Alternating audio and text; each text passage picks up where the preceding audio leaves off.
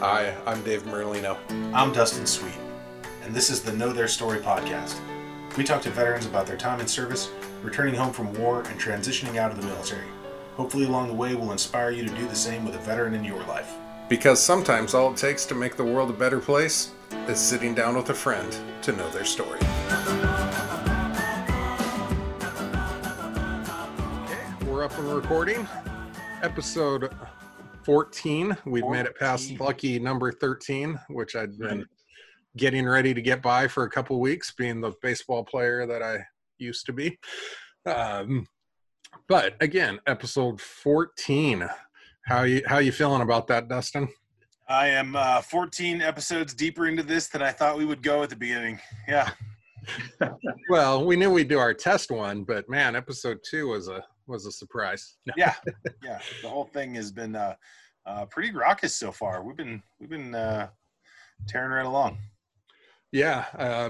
We set a wicked pace of one a week, but we're making it, and it's been fun. I actually like doing this. I get to tell my wife, hey, we're recording today, so she knows we're working.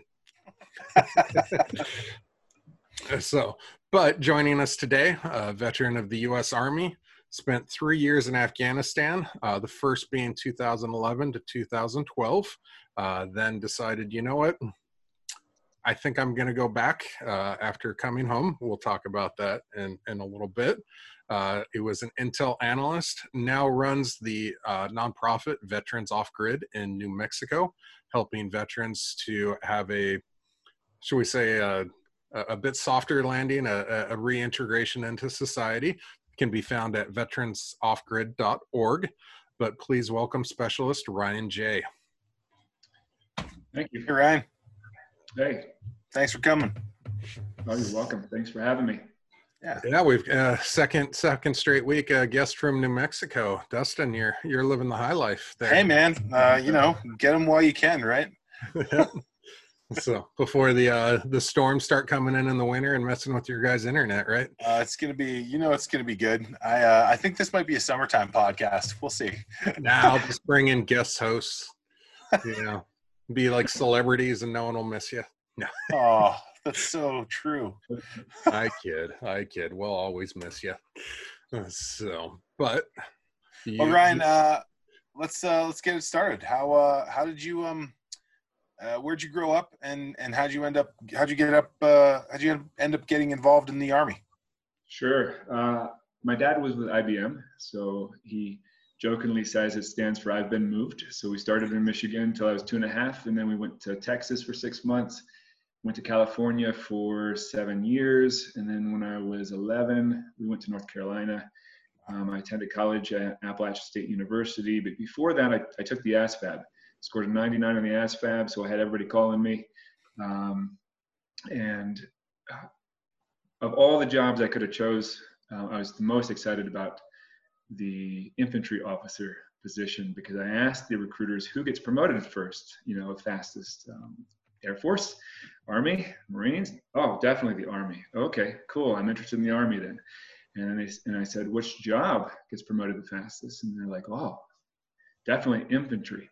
And I'm like, okay, that's what I'm going to do. Now, they didn't tell me it's because they either die or they hate it and they switch out. And so they have to always replenish the ranks. And luckily, my dad, small detail.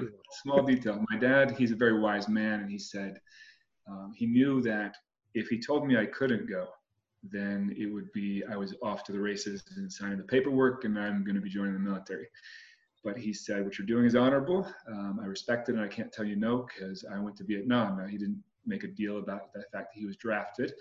But he said, I'll pay for half your college if you just go to college for 1 year, and if you like it, cool. If you don't, you have my complete blessing to go into the military. And I thought that was a fair offer, and I went to college and didn't look back.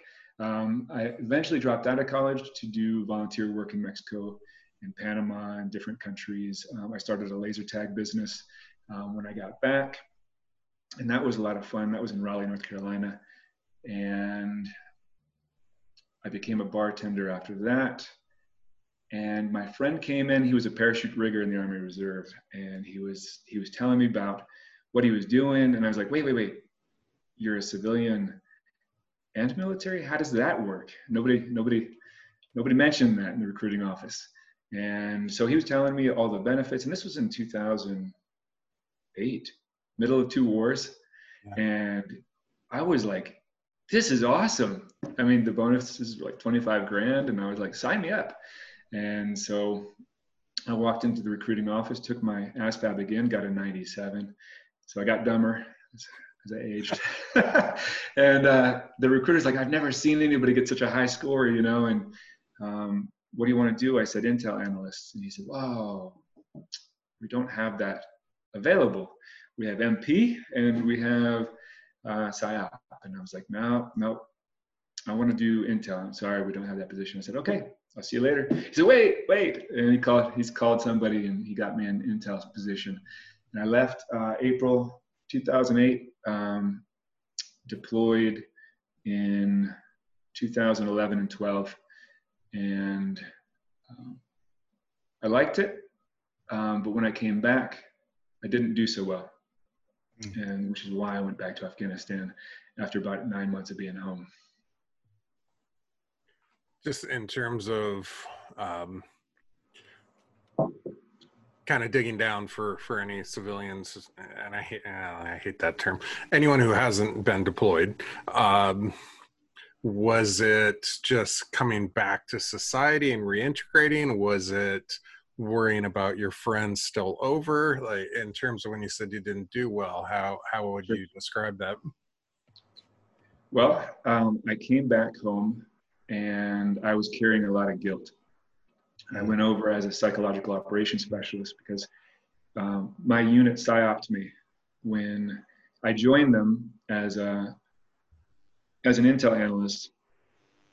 They started working on me already, and they were like, hey, if you become a PSYOP specialist, then you're going to know what we do better, and you can do better Intel analyst work for us.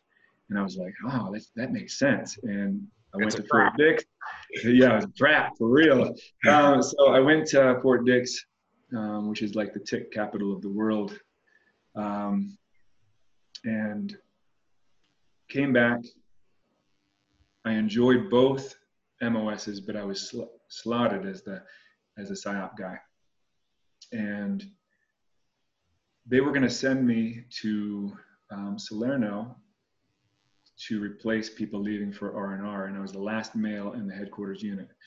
And at that point, females couldn't go into a combat situation. So I was the only one left. And so I had actually injured my back. I told the first sergeant, hey, I just want to be straight up with you. My back, nobody can tell me what's wrong with it. It hurts a lot.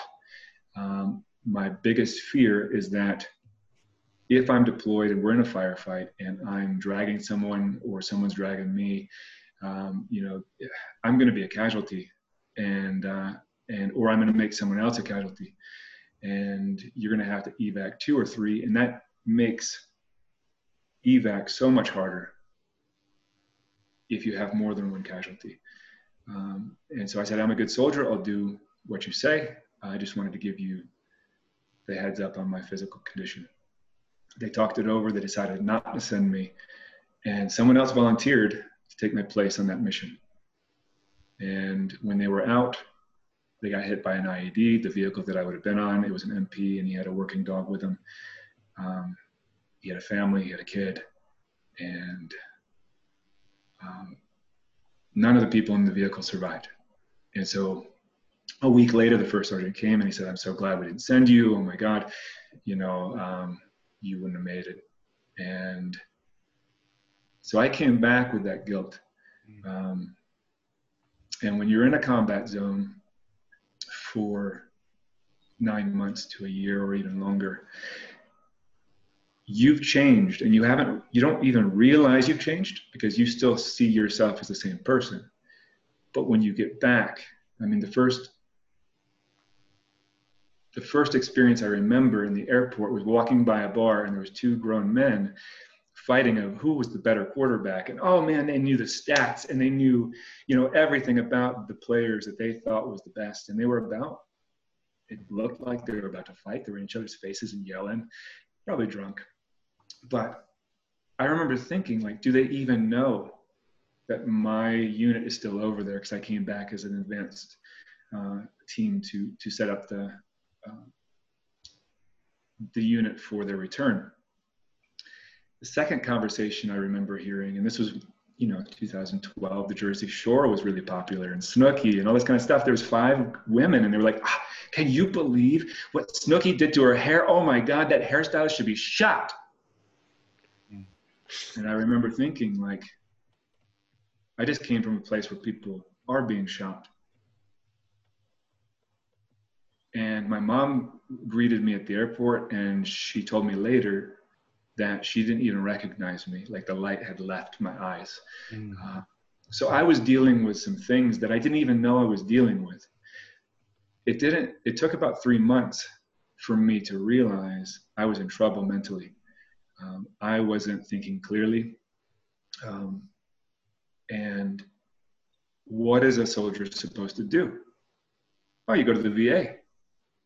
Well, I went to the VA, but it was a 5-month wait to see a primary care physician. We were in the middle of 2 wars, overwhelmed. And that was when the whole controversy came. Oh, just postpone them 3 months, postpone them 3 months, 3 months, 3 months. And so I went to see the doctor, and he said, and I don't blame him because he was a volunteer. He was just trying to help. And he said, I'm really sorry, I'm late for a golf tournament. Can you give me your top 3 problems? And I looked at my list of 14 things that I was dealing with. I picked 3 random things, and I said, okay, these. And I said, now what? Like, am I going to the referral next week? And he said, no, we can get you in about 3 months from now. And I remember thinking, like, that's not even guaranteeing I'm going to get better. Right. Maybe that doctor's going to be late for a golf tournament. Maybe he cancels. Then what? And I know my friends, they had like 10, sometimes 20 medications they were taking. They couldn't even remember which ones they'd taken, which ones they hadn't. On the labels, it says may cause suicide. They couldn't go to college. They couldn't hold a job. I felt like I was on that path, that if I continued, I was going to be drooling on myself. And I needed to find a way to come back to who I was, but I didn't know how. I was trapped. 2 days later, my friend called me. We had graduated top of our class in Intel school. She said, you're my top choice. I've got a job for you in Afghanistan. Do you want to come back? I said, please get me out of this country. I don't know why I can't be a civilian anymore. I don't know what's wrong with me. That's the last place my mind was healthy. I was on a plane to Afghanistan within 2 weeks. Spent 1.5 years there. And it was really interesting because when I went over the walls of Bagram, it's about a 9-mile radius of these giant cement walls. This time I had a window on the plane because the first time I went over, you're in a C-130 and there's no windows. You have no idea what's going on. And the Air Force guys, they love to mess with us. So of course they turn on the intercom and they're like, they play this like warning sign, warning, warning, warning, and then they do these banks, and you're just like, oh God, we're gonna die. And we just, you land, and that's just good fun. And, yeah, for the Air Force, not for the guy who was the first time deploying. I had no idea what was going on. But when I went over the walls the second time, like I remember like getting emotional. Like I was home, and I'm like, what is wrong with me? Why do I feel home in a war zone, in a 9-mile radius, almost like a prison? Like I can't leave. What's wrong with me? And I remember my friends, they were like on Facebook, they're like, I miss Afghanistan, I miss Iraq. What do we miss? It's not the war, it's not losing our friends, it's not the accommodations, it's not the food. What is it? you know, and that started me thinking, like, you know, why do we want to go back to war? Why is that what seems like our only option? And it's at that point that I saw a music video, and it changed my life. And Which one? it was Five Finger Death Punch, Wrong Side of Heaven. And if you get a chance to watch it, it's about 5 soldiers that go overseas. Something happens, they go back, and it flashes statistics across the screen. There was 300,000 that were homeless at that time. 42% more likely to get divorced. There was, at the very end, the screen faded to black, and it says, by the time you get done watching this video, another veteran has decided to end his own life. And I was right there. If I didn't go back to Afghanistan, I don't think I'd be here talking to you. I had lost my will to live somewhere on that return. And so when I saw that video, like, I broke down. I was just like, there are others just like me. I'm not this crazy or abnormal soldier. There's other soldiers who are struggling. And I dedicated my life at that point to trying to solve and fix that problem. And want to give a quick shout out to Five Finger Death Punch, because they have been strong supporters of both the military and law enforcement. And in this day and age, to still be that strong supporter, hats off. So, yeah, I belong to a lot of police pages, and it's all, you know, they're very generous to the military and police. Those guys are active. And oh, go ahead, Dustin. Oh, so that happened to you while you were in Bagram, right? Yes, I was in Bagram both times. I did go to Kaya, which is right outside of Kabul. Yeah. And I was actually teaching PSYOP to Afghans on a very basic level, and that was really rewarding because the Taliban they were way better at PSYOP because they didn't have to tell the truth. They could just lie at whatever they wanted to do. That does make the playing field a little less even. Mm-hmm. So in terms of going back, like you said, you know, you felt like you were home. Did you kind of feel that when you got off the plane, or was it a slow thing, or just, I mean... I remember tearing up when I saw the walls. I don't know. To this day, I don't really know why. And it was just raw emotion.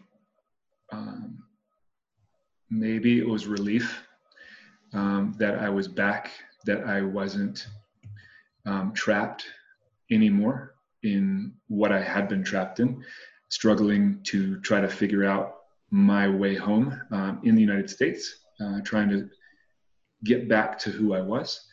I don't know, it was just this raw emotion that came over me when I saw the walls. And to be honest with you, I probably would still be there if the contract wasn't cut and there was a general who decided that he didn't like civilians on his base, and he just said, everybody out. And there was a British general, and so we all went home. But it was almost like a forced decision. I'm not sure I would have ever felt ready, because I never wanted to be in that space again with no will to live. And not knowing how to fix it.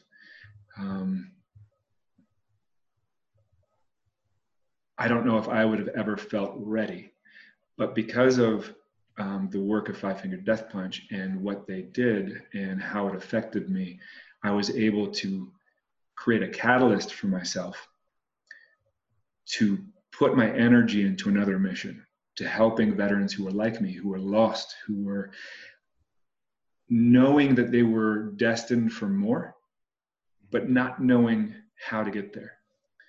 And that's why I created Veterans Off Grid, to give those veterans a place that they can feel normal, that they can feel supported, that they can feel on an active road to healing, not necessarily with medications and drugs, but more of a natural psychological makeup. Just being around other veterans is very helpful, because we understand each other, we can talk to each other, we know how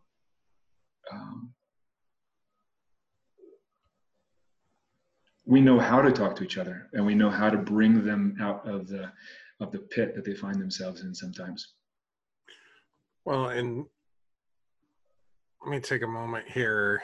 We've talked about on a lot of other shows and episodes, and also in the documentary, of trying to get civilians to understand in terms of coming home. But I want to kind of take a moment and see if we can reverse engineer this and look at it from the aspect of what you were looking for when you went back, and see if that's something we can build off, and probably are building off a little with Veterans Off Grid.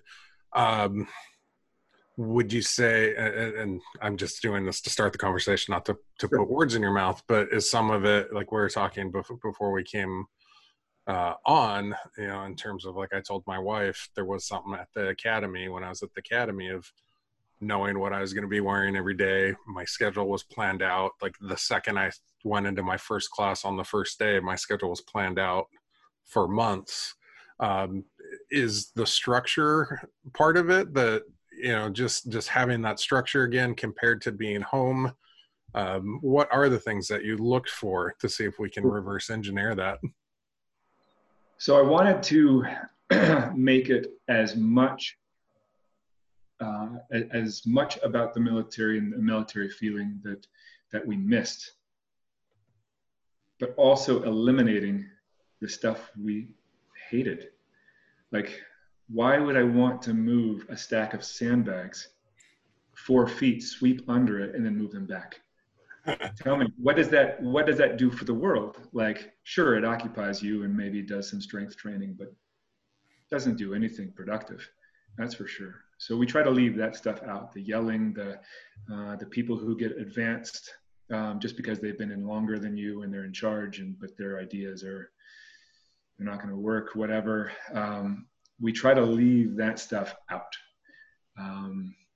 The things that we concentrate on are the camaraderie, building that camaraderie, keeping that camaraderie, helping each other. A lot of us volunteered to go into the military because we wanted to serve.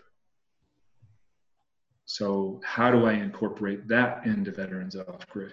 Because that was a primary driving force. So every Tuesday we have this thing called Volunteer Tuesday, where we go out into the community and we help each other, and we help people who are less fortunate,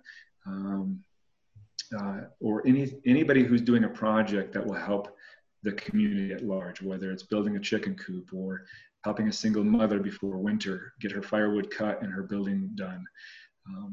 Things like that. And it's actually caught on, and it's growing. There's civilians who are coming to Veterans Off Grid. It's not just a veteran thing. And in the mesa where we're located is high desert, 7,000 feet elevation. It looks just like Bagram. And we actually have, I think, one of the highest percentage of veterans per population in the country. And I think the reason is because it's rugged and it's hard survival-wise. It's a harsh environment. We have harsh winters, and we have very little water. So, it's a challenging place to be. And I think that draws people, who are former military. So just the elevation of my piece of land, I looked for something that had defensive capabilities. Why? Because veterans think defensively. It's not that we're starting a militia or anything like that, but if you are high up and you have the high ground, now you can see what's coming. It gives a natural sense of peace, a natural sense of security, and you don't even know it's working in your mind. It's just passively helping you. Earth ships are something that we build, and I'm probably supposed to say Earthship inspired buildings, but Michael Reynolds was a genius. He created houses out of tires and trash and glass bottles and things like that. And they have no bills. They produce their own power, they produce their own water through rain catch and filtration systems. It uses it 4 times throughout the house. So when you shower, when you wash your dishes, it goes down the drain. It feeds the plants that you're growing inside your house that you're taking care of. From there, the water goes into your toilet, and the plants have already filtered it. And so you flush with water that's dirty, but it doesn't look dirty, doesn't smell dirty, it's clean. And it goes outside to the septic system, in which you can grow fruit trees in the middle of the desert off of your septic system overflow. And it heats and cools itself, so you don't need an HVAC system, so you're not replacing it, you're not maintaining it. It's a passive heating, and you guys were talking about the harsh winters here in Taos. You can get up down to -30. Not on an Earthship. Earthship stays 70 degrees all year round, without any kind of HVAC system, without any kind of fires that you're burning. It just works. You can grow lemon trees, you can grow banana trees, little miniature banana trees in your house. Have fresh bananas every morning. It is built with recycled materials, produces its own power, produces its own water, produces its own food.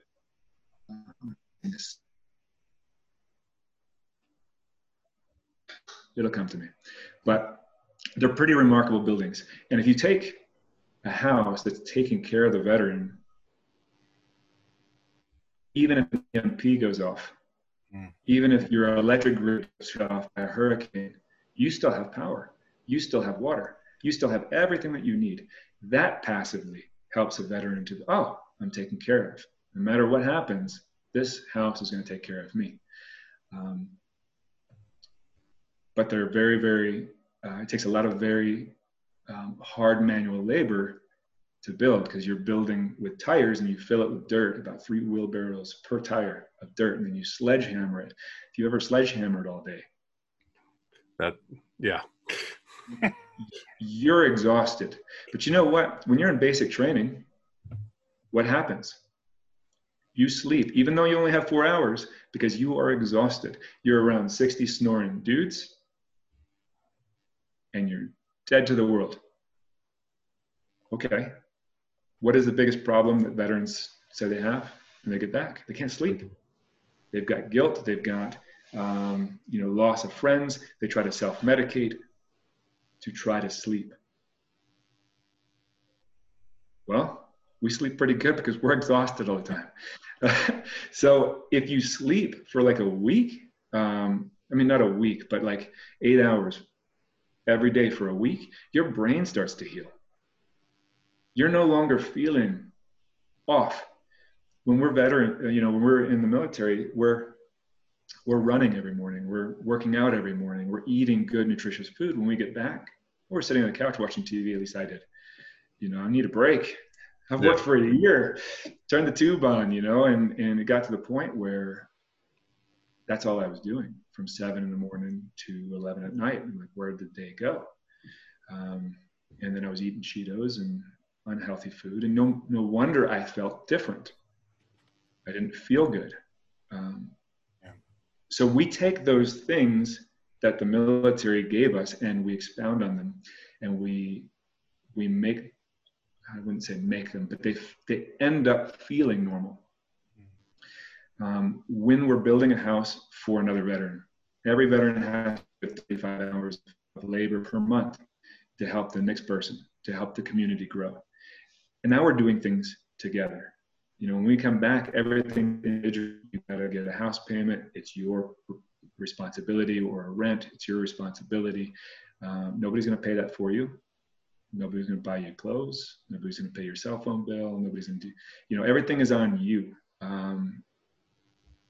At Veterans Off Grid, we're kind of a group again. In the military, you are a group. You work out together, you go eat together, you learn together, you do your job together, you go home, you get some alone time. Unless you're in the barracks, and then you're getting together. right? So we try to replicate as much of the good things from the military that we can. And then we leave the stuff that we didn't like. Nobody liked being in the barracks. So that's why we don't have barrack housing. People are like, oh, you can just do a really long house and put them all in there. Nope. I want everybody to have their own kitchen, their own bathroom, their own living space so they can retreat. Community is tough to live in, especially when you don't have a rank structure where you're in trouble and losing pay and whatever as an enforcement.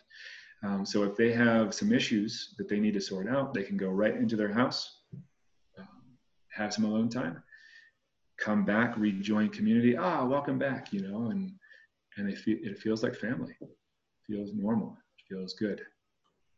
Well, yeah, and like you're saying with the sleep, when I think that society places too much value on the people who only need to sleep 4 hours a night and work, and we leave out the part where they all die in their 60s, you know, because they're not getting good sleep. You know, I've gone to the sleep doctor, and I was one of those people who only 4 hours a night and not good sleep, and now it's up to 7.5.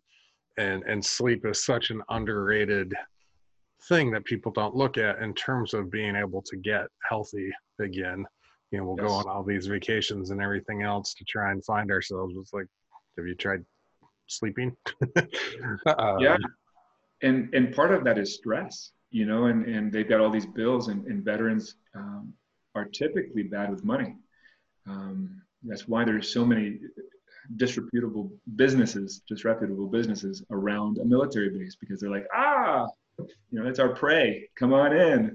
Payday loans and what, Ford Mustangs? Yes. Oh man, I don't even want to throw him under the bus right now, but there was a guy, he probably won't see this. There was a guy on my deployment, and he's like, oh man, I can buy a Boss 302 and it's only going to cost me 45 grand. That was his entire deployment money. Now I gave him an opportunity to buy into a fourplex deal that we were doing with a friend of mine. And he could have had 2 fourplexes at $20,000 a piece, combined with the bank's money, and sold for almost, it was 2.5 times his investment he would have made back. A year later, he's like, oh man, I blew the engine, I need new tires, and I'm like, dude, I gave you a chance. So we teach Financial Peace University from Dave Ramsey to try to get veterans out of debt, to look at money differently. But when you have no bills, now you can focus on what you were made for, what your destiny is. Most people in America, we say, hey, I got $1,000 a month rent. I got, you know, kids to feed. I got this to do. And now I'm all stressed. Yeah. You have your housing covered. You're growing your own food. You've got your own energy. You've got your own water, and it's clean. It doesn't have fluoride. It doesn't have chlorine. It's literally from the rain, sifted over gravel so it mineralizes, and it's fresh and pure. You don't have a Flint, Michigan where you're drinking lead or anything like that, and you don't have any bills. So when you have no bills and you're like, wow, now what? And all you had to do is do 35 hours per month to help someone, to help the next guy pull him up, or the next girl. Now work's not work. Work's a gift. Work is something that you're giving someone else because you've been helped. You've been invited into this family. And now we're just passing it on. We're paying it forward. And so we ask every veteran who comes to Veterans Off Grid, if you had no bills, what would you do with your life? How would you impact people around you? How would you impact the world? What would you do to make it a better place? I don't want them to answer right away. I want them to think about it. And when they find that, maybe it's teaching. Maybe it's a mechanic. They love cars. Maybe it's growing food. Whatever it is, Veterans Off Grid tries to empower them to make that happen, so that when they have no bills and now they're living their best life, We asked them, what would you do? The other part of that question is, what would you do that you wouldn't even need to get paid for, that you'd wake up early with anticipation, that you couldn't even wait to get to wherever you are, to wherever your job entails, whatever you wanted to do, you wouldn't even need to get paid because you have no bills. What would it be? And when they answer, then we try to empower them to do it. And if they're living their best life and they have no bills, they're surrounded by their peers, they're going to start getting better. They're not going to start thinking about, how do I check out of this? They're living what they've dreamed about, but couldn't do because they were trapped in a debt cycle or whatever. So we try to bring that energy to each veteran who comes, and not all are ready to heal. We had one person come and he told me he had no addictions, and we just want to know so we can help you. And he came and he was a fifth a day of whiskey. And I'm like, look, I'm going to be your enemy, not by my choice, but you're going to make me your enemy. And I don't want that to happen. So either we fix it and we help you and we jump in the trenches with you and we help you give that up, or you move on until you're ready to come back. And he's more than welcome to come back. He left stealing the beds and peeing all over the walls and all that kind of stuff. But, I'm hoping that one day he'll realize, like, what was there was awesome. And I just hope that he hits that point before it's too late.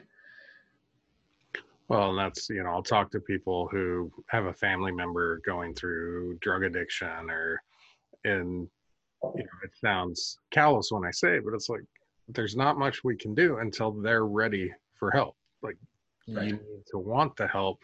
And, like you're saying, sometimes they're not ready, but that was leading into a question I have of, obviously every person is different, but do you see a rhythm to when people come in to how, to the stages that they go through, or, Sure.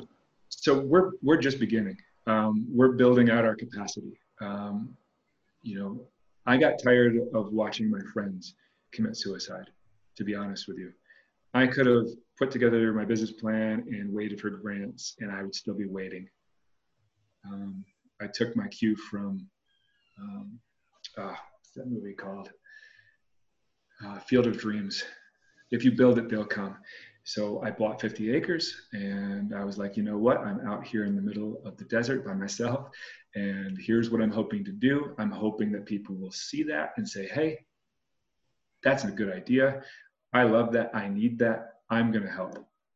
And it's now we're in our third building season, and it's starting to gain momentum. It's super exciting. So we're learning as we go. It's not perfect. None of us are perfect. We all have problems. But we give each other the grace to get through those problems. If you're willing to heal and if you're willing to work together, then we will be there right beside you, so to speak. But we're building out capacity. So right now I have more people than I can actually house, and people are living in very close proximity. And I wanted each person to have their own place, especially with COVID, trying to, minimize spread and that kind of stuff. But we've got 4 veterans up there, 2 civilians. We let civilians come and stay as well, because I don't know if you know any veterans who hate civilians, but I do. And it's like those 2 conversations that I overheard in the airport, and then another conversation where there was this guy and he was just yelling at the Starbucks barista. I mean, just chewing her out for putting whole milk instead of the soy latte or whatever that he wanted. And I was like, dude, give her a break. Like, you didn't need to take it to that level. And that makes veterans want to just be alone and be in the woods, away from society. But if you have quality civilians and you remind them that, hey, these people are awesome and they're helping us, it's almost like it builds the bridge that veterans can go back into society. Because if you hate something, if you despise something, are you ever going to want to become it? No. Right. You are going to be as far away from it as you can possibly get. So yes, being out in the woods for 20 years, great, awesome. What did it do for you? What did it do for society? You're still stuck in the place that you haven't healed from. And so these civilians are amazing, and it's building the bridge for veterans to go back into society eventually, with support, not necessarily financial support, but friendships, and at the same time, it gives civilians a way to give back. Because if you think about it, if you had a dad who was in the military or a grandfather and you wanted to honor him, how could you? Like, could you write a letter to a soldier? Could you, a soldier to the angels? Could you send a care package that's anonymous? Yes, but there's no personal connection really. What can, you got 22 push-up challenges. Hey, we got 22 veterans killing themselves. What does that do? Yes, awareness, great, we're all aware. Now what? How can we help? Veterans Off Grid gives that place where a civilian can plug in and say, hey, I'm going to be here for a week. I want to take a vacation. In 3 of the days, I want to come and help. Great, awesome. Come out, explore the desert and explore the Rio Grande Gorge and the awesome things around the 1.5 million acres of wilderness, and be around these veterans and help them build their homes. And it's an actual way to get your hands dirty and help veterans get better. So we're given a place for both civilians and veterans to be involved with one another, to interact, and it serves purposes in both segments of population. And I think that's smart, because it is really easy to kind of get into a bubble if it was just a homogeneous type society that you have. Even with our documentary, the veterans that we've known for years now, and they'll still tell us like, oh man, I can't talk to civilians. I'm like, we've talked multiple times. They're like, yeah, but you guys don't count. I'm like, no. Stop, that's a cop-out. Sure. So Dustin, how are you doing? I'm great, man. Ryan, I love what you're doing out there, man. I think it's living in the town right next to, where you're setting up, it's everybody I've talked to in the last year. I think, we hooked up this interview because 3 of my friends have been recommending that we talk. And so, I think you're doing good things, man. Everybody I trust is saying good things. So yeah, cool. Good job. Although, maybe not for the last, the 2 years before that, right? Did you have it at the right time, right? It started in a small town because, as you know, Taos has a very long and proud history. Yeah. 1,000-year history that's written. So when I come in trying to help people, there's a lot of people who come to Taos and they just talk. Yeah. And so there's this natural filter that says, when he's here for 20 years, then I'll get involved, but, yeah. So it's been tough. It's probably the hardest place I could have ever picked to start. We are near the Airship Academy. There is a lot of sustainable builders who are here, which is awesome because we have a wealth of knowledge to explore and experiment with different kinds of housing types. But from a logistical sense, it's very difficult to raise awareness when the county is 45,000, I think, 45,000 for 2,200 square miles. Yeah. I mean, it's huge. Yeah, it's big. Northern New Mexico, man. But it's beautiful and it's awesome. And I wanted to place Veterans Off Grid close enough to civilization, I should say. So we're about a 30-minute drive away from Taos, which is just close enough where people can still be involved, but not too far away where people feel like, oh God, like it's 2 hours away just to go get a coffee. That would be way too remote. So it's kind of this Goldilocks zone, the best of both worlds. You could come to Seattle and just set up your own country right in the middle of the city. Thought about it, right next door to the new country. Yeah.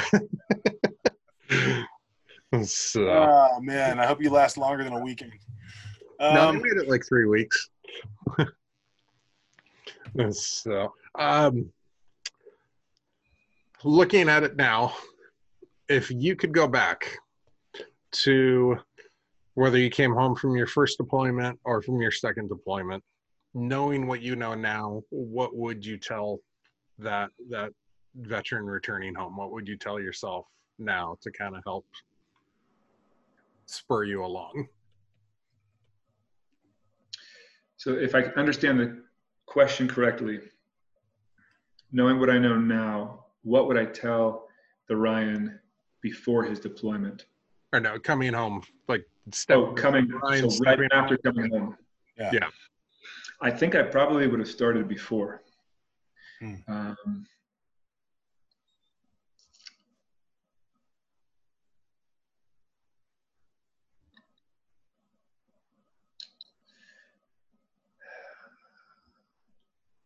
I love this organization called Mission Continues. And because when soldiers come home, they have a large footprint in which veterans can get together and they can serve, because that's an integral component to our mental health. I think recommending that veterans, 1, get some exercise, 2, eat healthy, but also go out and try to find a place to volunteer your time.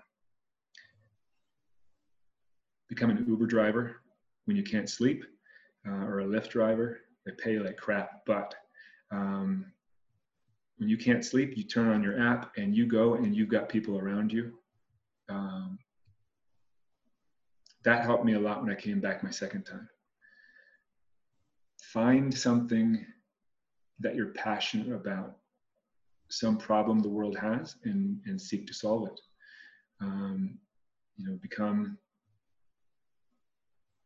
Try to network with other veterans, because they're your best support group. Immediately register with the VA and try to get in instead of waiting, because that is a terrible time. By the time you realize you're in trouble, a lot of times you're already drowning. So the more paperwork that you can get out of the way and the wait time, it'll set you up for more success. Get out in nature. Nature is very healing, and we are right on the edge of the national forest, and our veterans love just to take walks, run out there, bike rides, motorcycles, whatever, just go out in nature.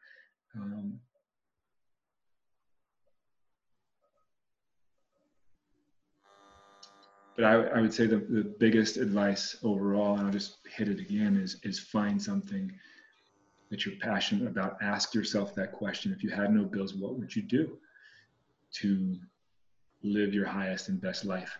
And then actively try to get that however you can, whether it's go back to school or take an internship in whatever field that you want to be in, or find people who are already doing it, and stay out of debt for sure, because that is a slippery slope. Yeah, I mean, that's why I left the government. It was not an easy decision. I was a GS-13. It's not an easy salary to walk away from, but I had other things that I thought would make me happier, and I missed the salary. That's for sure. No, no, and I understand exactly, because I had a choice to make when I came back from my contract getting cut. I could have found another company. I have a top secret clearance. Right. It's easy. And I could have just jumped right back into theater, making great money. But then I'm just a cog in a machine. What am I actually doing? That's literally I felt like with the idea that I had that came to me, I felt like I could help so many more people and make so much more of a difference. I haven't been paid in 4 years. Our nonprofit doesn't pay us. I did that on purpose. I want all the money from the donors to go into building, go into support services for these veterans. So, like, I gave up a lot to do this, but it's my passion. And it has made such a difference in my life because I'm creating something that will outlast me. And it's what I'm passionate about. I mean, veterans are, I am one. And I know there's a lot of people who were like me and they have no idea what's out there. They have no idea how to get help. And so if we can shine a big spotlight on that, then I'm doing my job. You almost verbatim just recited what I talked to my wife about when I left. I mean, my dad had died suddenly, like here one day, had dinner with him, and then he was dead the next day, type of thing. And that hit me just right in the face of, I literally was a cog in a machine. If I get hit by a bus tomorrow, then, you know, they'd be like, oh my God, Merlino's gone. And then assign someone to my team in my office and the machine goes on. And I'd rather take less money to do something that will live on, and, you know, our movies and will live on beyond us. And I'm fine with that. Absolutely fine with that. My friend I met in Afghanistan, his name's Brandon, and he posted on Facebook the other day, and it was so inspiring and prescient.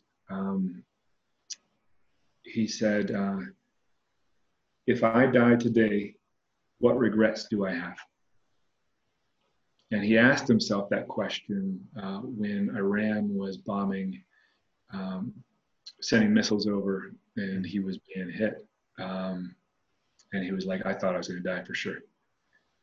And so he asked himself that question. He said, what regrets do I have? I died today. And so he immediately took that thought pattern and he course corrected his life on whatever his answer was. And he made it his highest priority to fix and to replace those regrets, so that he could, anytime he died, he would die in peace. Whenever that may be, hopefully he lives a very, very long life because he's an amazing person. But that spoke to me because, like, you know, what regrets do you have? You know, don't live with regrets, fix them and make that your priority, because we're not promised another day. You know, it may not be a missile, it could be a heart attack. Yep. Well, and that's, you know, going the wake and all the friends coming over and being at my dad's funeral and listening to what everyone said about him. And I thought, geez, if I died today, like, what would people say about me at my funeral? And like, I'm assuming it'd be nice, but what is it that they would say? And is that what I would want them to say?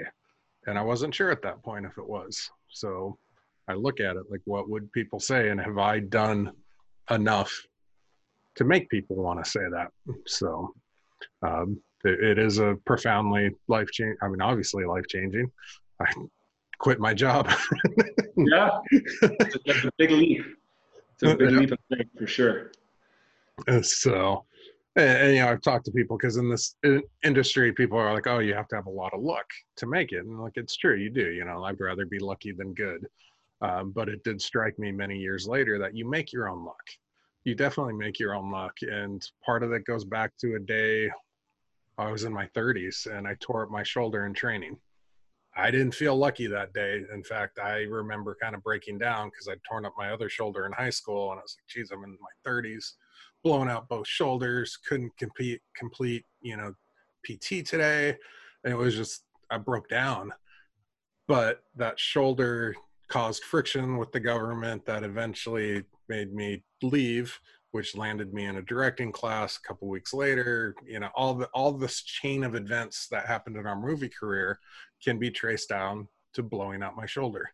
And I didn't think that was a lucky day, but you've got to, people look for that massive life-changing thing, and they keep looking and looking and looking. And if you look back, there's markers along the way, and just kind of keep living your day.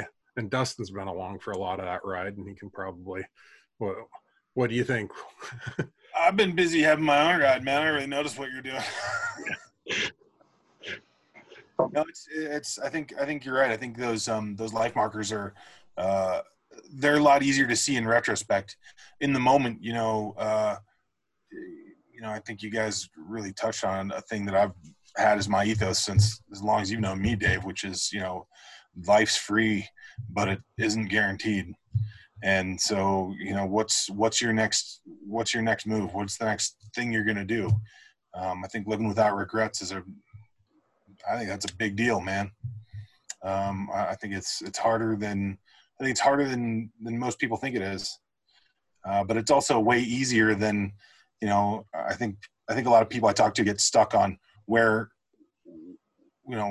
how do I get back from these things that I'm scared of or that I have regrets about? And, it's a lot easier than you think, man. It's a phone call. It's a couple of actions. It's doing the things you wanted to do in the first place.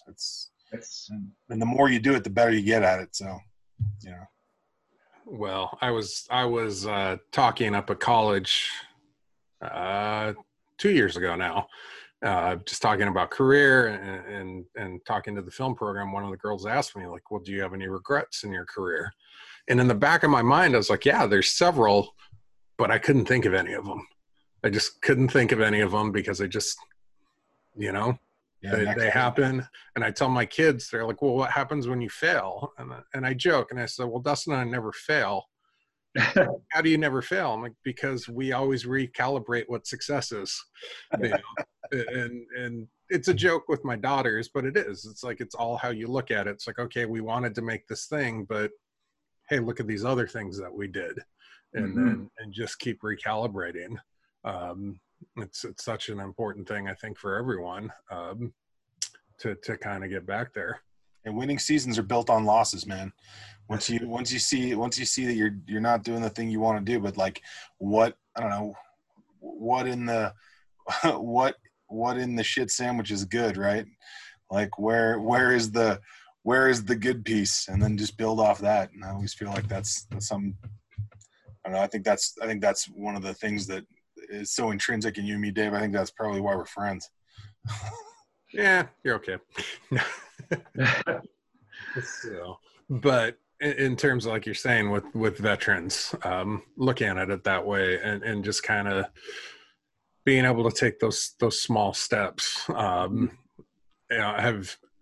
when veterans do, when you talk to them and say, what would you do if you didn't have to pay bills? And like I said, don't answer me right now. Like, really, really think on this. Do you see them taking those steps like long term, like in terms of that path, or is it more of a clearing, a cleansing thing to be able to move on? How do you see that path? Sure. It happens over time. So I think each person is different. We're all different people. We all have different filters. We all have different backgrounds. We all have different traumas that have gone through life, whether you're in the military or not. And you see the world in a different way. So that's going to affect how someone approaches that question. I mean, if that person wants to be a musician, but doesn't know how to play any instruments, first he has to pick up an instrument, right? So there's various, you come from various starting positions too. You might have owned a company before, and now all of a sudden you want to do a new company because you've found what you want to do and how you want to impact the world. But you at least have a base knowledge of how to run a company. And that's going to differ from someone who maybe was in supply or whatever, and they still have the same idea, but they're in different starting places. So we try to work. It's not like every person is a Ford truck. You just replace the engine, you replace the brakes, you replace whatever, and boom, you've got a working truck. Humans aren't like that. You can't just replace the brain. You can't replace, whatever triggers they have. So each approach to each person is different. What's going to work for one person isn't going to work for another. And it's very frustrating, to be honest with you, because it would be much more simple if you could just replace parts and then send them on their way. It doesn't work like that. And I think that when we get back, we don't recognize it, we don't realize it, but our ripples destroy people around us. The things that we are struggling with affect those we love the most. So what I like to think is that at Veterans Off Grid, we take those destructive ripples in a pond that are rippling in a bad way, and then we minimize it to zero so that they're feeling normal. Now they can start working on, hey, how do I make that ripple, this ripple of positivity that goes throughout the world in whatever way their talents and their gifts dictate. And I think that, well, actually this house that I'm in right now was owned by a potter, and his dad was a Vietnam vet. And when he was 11, not his dad, when the owner of this house was 11, he wrote a poem titled My Personal Vietnam. He had never been to Vietnam. He was 11. But the ripples affected him in such a negative way that he wrote a poem about it when he was 11. So how do we be self-aware enough to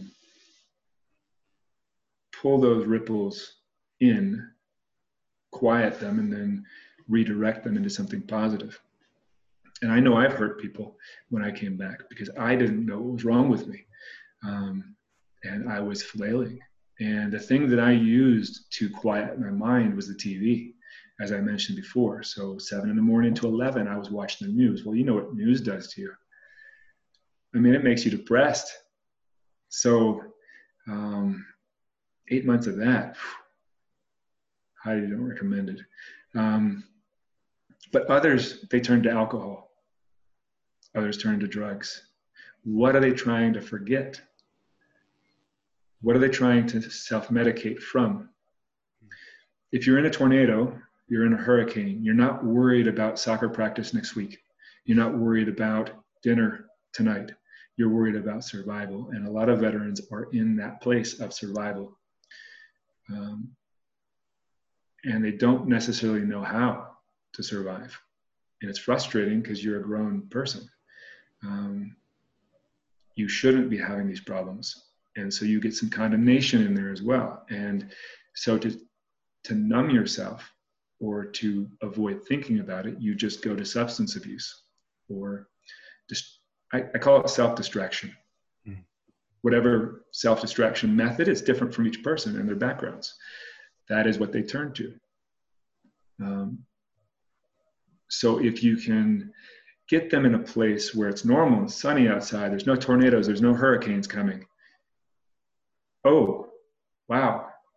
Now I can focus on actually healing from any of the traumas, or self-diagnosing. Why am I like this? Why do I have these desires to do this? What am I running away from? And then you can take steps: massage therapy, acupuncture, crystals, Reiki, hyperbaric chambers, like all these different things that are designed to help. It may not work on one person, but it may be the thing they need for the next. And so you kind of experiment and try to come back to a place in which you feel great, you're around great people, you're impacting the world in a positive way. And that is going to start to spiral up. And you're building your own house, and you're having your friends over, and you're being like, I built this with you, man. Thank you for, for helping me. And your pride is up. I mean, can you imagine being a veteran, doing all of that stuff, going through whatever courses you had to go through, basic training, AIT, SEER school, whatever you went, and you saw all kinds of things. No one, when they enter the military, says, I want to stand by the road with a sign. That is my goal in life. I can't wait to get out on the street corner with a sign saying, I'm homeless. Homeless vet, help me. Yeah. No one says it. So how, when they get there, their pride has been destroyed. How do you get that pride back up? And that's through building your own dreams, your reality, your home, and building it with your friends that are there for you no matter what, just like we were in the military. And that's another thing that when I came back, like I came to talk to my neighbor, and I was like, hey man, how's the neighborhood? Like I've been gone in Afghanistan and everything going good? And he walked inside, and I was like, well, what did that mean? Like, I was just confused. And you don't have that. When I was in Afghanistan,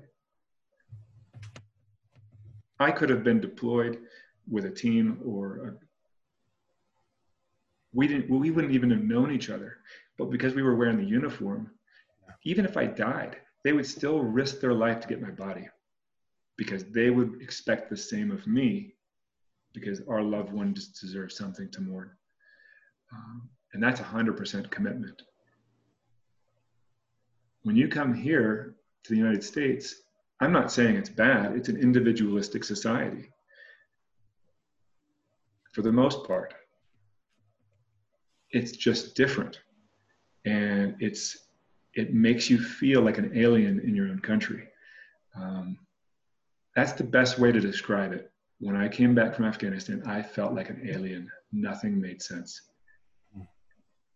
Thoughts crossed my mind when I heard superficial conversations, and oh God, traffic was so bad today. I was late 3 minutes and ruined my day. Oh, did it? Let me tell you about my day in Afghanistan. When I found out somebody who took my place is no longer alive. Like that ruined my day. Other people have way worse stories than me. But you find yourself asking yourself, did I risk my life? Did my friends die for this? For this level of superficiality? And that's what makes veterans angry. And they just want to be alone. But alone is not healthy most of the time. And so that's, again, why we're living in community and helping each other with all the layers that will passively heal veterans. And we're learning all the time. Like one of the ideas that just came about is, what if veterans, that had displayed that they could stay around for 6 months or more, could then adopt a rescue animal? Cool. And now they're rescuing something. Their life has purpose. They have that unconditional love from that animal. That's a nice step forward. It also provides a societal answer to a problem. We have to euthanize dogs. We have to euthanize cats because there's too many that are in shelters. So you're taking a veteran who had trouble and pairing them with an animal who was, in a death sentence, and now they're pals for life. So that also has a passive effect of helping that veteran spiral up, not down. Yeah, there's been very successful programs, even looking at, in the prison system of letting prisoners work with animals and the therapeutic and rehabilitative effect of it. I mean, I'll agree with a lot of my friends. We don't deserve dogs sometimes. And cats can be cool too. But Unfortunately, cats don't last very long in the Mesa. There's coyotes and hawks and that kind of stuff. So I try to dissuade veterans. I mean, they love cats, but I try to dissuade them because, you know, I don't want to set them up for 4 months. They have to get another one and continue. Yeah, we were doing a cross-country time trial yesterday. With COVID, it's very informal. Like, there's no city championship, but we're trying to do a virtual team. So brought daughters and their friend out, ran the course. And so one of my daughters like, oh, and I saw a coyote out on the trail. And I was like, well, geez, I thought that would have made you run faster. She's like, no, it was cool. Or cat or a cheetah. Yeah. So one last question I always like to ask. We've talked about it from the veteran side, but from the side of the family, friends and family, what could they, hope that doesn't script audio, drop my microphone. I don't want to say what could they do. How could they benefit both themselves and veterans? Like what steps could they take to help, you know, start that spiral up instead of down? That's a tough question.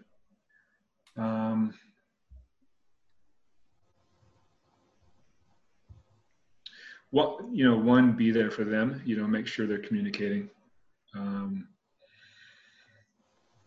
And, you know, letting the veteran know that no matter what, that they're there for them. And, you know, whenever, you know, I would say not make them talk. Don't ask them if they killed anybody, you know, how many of the bad guys did you get? You know, questions like that. I got in my Uber ride quite a bit. And I educated people, and I was like, well, I'm not offended by that, but it's just not a question you want to ask people. Because people are running from their own demons. When you experience war and loss of life or mistakes that got people killed or whatever,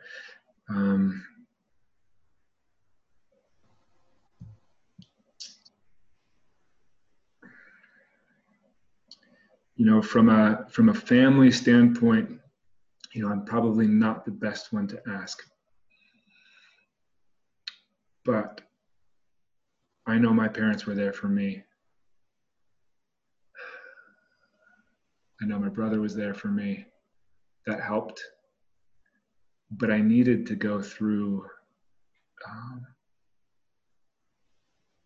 my own process of healing, and I just didn't know how to do it. Read books. There's a good book called Tribe. I don't even know the author. I haven't read it. People have recommended it to me, and they're like, have you read Tribe? And I'm like, no. And they're like, you're doing it. And I'm like, am I? You know? So, you know, read books that from family members or from veterans themselves, so you understand what's happening inside. Because one thing that I ask family members who have veterans, friends or family, like, did they come back different? Did they deploy? Did they come back different? And I would say 80 to 85% said yes, they came back different. So the challenge is, how do we bring them, how do we get them back to who they used to be? And that's something that I'm working on locally. We eventually want to have 50 of these, one in every state. So that way veterans can move around and families can be involved. Take a trip out to Veterans Off Grid in Taos, New Mexico with the veteran and say, hey, there's this really cool place. And go as a family, or mention it to them and see if they'd love to go. We let people camp on the land for free. If we have lodging, we'll let them stay in the lodging. But, you know, like I said, we're pretty expeditionary. Best months to come, probably May and September, as far as temperature-wise, those are really great months to come, and beautiful. Right now we've got the aspens changing color, and it's amazing. But they're welcome anytime. Winter is too harsh to tent out here. Yeah. Unless you're a glutton for punishment and that kind of stuff. But they're more than welcome. They're more than welcome to find out, though. Right on. Dustin, any last? That's all. Those are all my questions, Ryan. Thanks for hanging out with us, man. Yeah, thank you. Do you have anything you want to say, or anything you want to ask yet? Probably how people can help. We've got probably 30 to 40 people across the nation helping on different things. If you have a gift that you want to give, whether you're a graphic designer, a webmaster, a fundraiser, a grant writer, I mean, anything that you have a love for and a passion for and you're good at, please reach out and say, hey, I want to help your mission, and this is what I'm good at, and we'll try to figure out how it works. Feel free to come out, take a tour. It's a pretty amazing place. We teach for free. If you've ever wanted to build a home, if you've ever wanted to build with natural materials, off-grid, any of that kind of stuff, you're going to learn a ton out here. We even have a partnership with UNM Taos where we have a course that's 4 months long that teaches you how to build a house from start to finish. You can always volunteer on site for free. But the course is more structured, and you're going to get way more for your money in the course. And, we would love to have any of your viewers come out and help, whether it's financially, whether it's, hands-on, whether it's mentorship. I can only go as fast as people are willing to donate their time and capital. And I think it's a worthy and needed endeavor. We're losing 22 to 24 veterans a day to suicide. We've got homeless veterans around the country. And, the environment is our second mission. We didn't really touch a lot on the environmental part, but we're really trying to make the earth a better place. And the best way to do it is to have a low impact yourselves. And so we teach people how to have a low impact on the earth. We just planted trees in the mesa last week. So we have 30 new trees growing. Nice. And it's, it's a work in progress, but we're getting a lot of momentum. And we'd love to have anybody who wants to learn or wants to give, we'd love to have them at Veterans Off-Grid in Taos. And is the best way to contact you through your website, or how could they contact you? To be honest with you, my cell phone is all over my website. So it comes right to my cell phone. And you can email me. It's a little bit slower. Texting is best because of the fact that reception out in New Mexico is a hit or miss. What? Yeah, I know. It's hard to believe in this day and age, but it's a challenge. Yeah. But they can reach out any of those ways. All right, and that's at veteransoffgrid.org. All right. And Dustin and I have been saying we've got to get better on our sign-off. Oh, yeah. An old Bill Burr joke. We got to get better. Got to get it right. Got to get it right. Thank you to our audience for listening today. Thank you to Ryan for being with us. If you like what you hear, whatever podcast channel you are listening on, we're up on many now: Stitcher, Podbean, Apple, Spotify. I keep getting, I'm sorry if I've forgotten others, but give us a like, give us a rating, tell your friends, and we put these out every Monday. Thank you so much for listening. You've been listening to the Know Their Story podcast. If you made it this far, we must be doing something right. Let us know by subscribing to our channel. And think about sitting down with the veterans in your life, because saying thank you for your service should be the beginning of the conversation, not the end.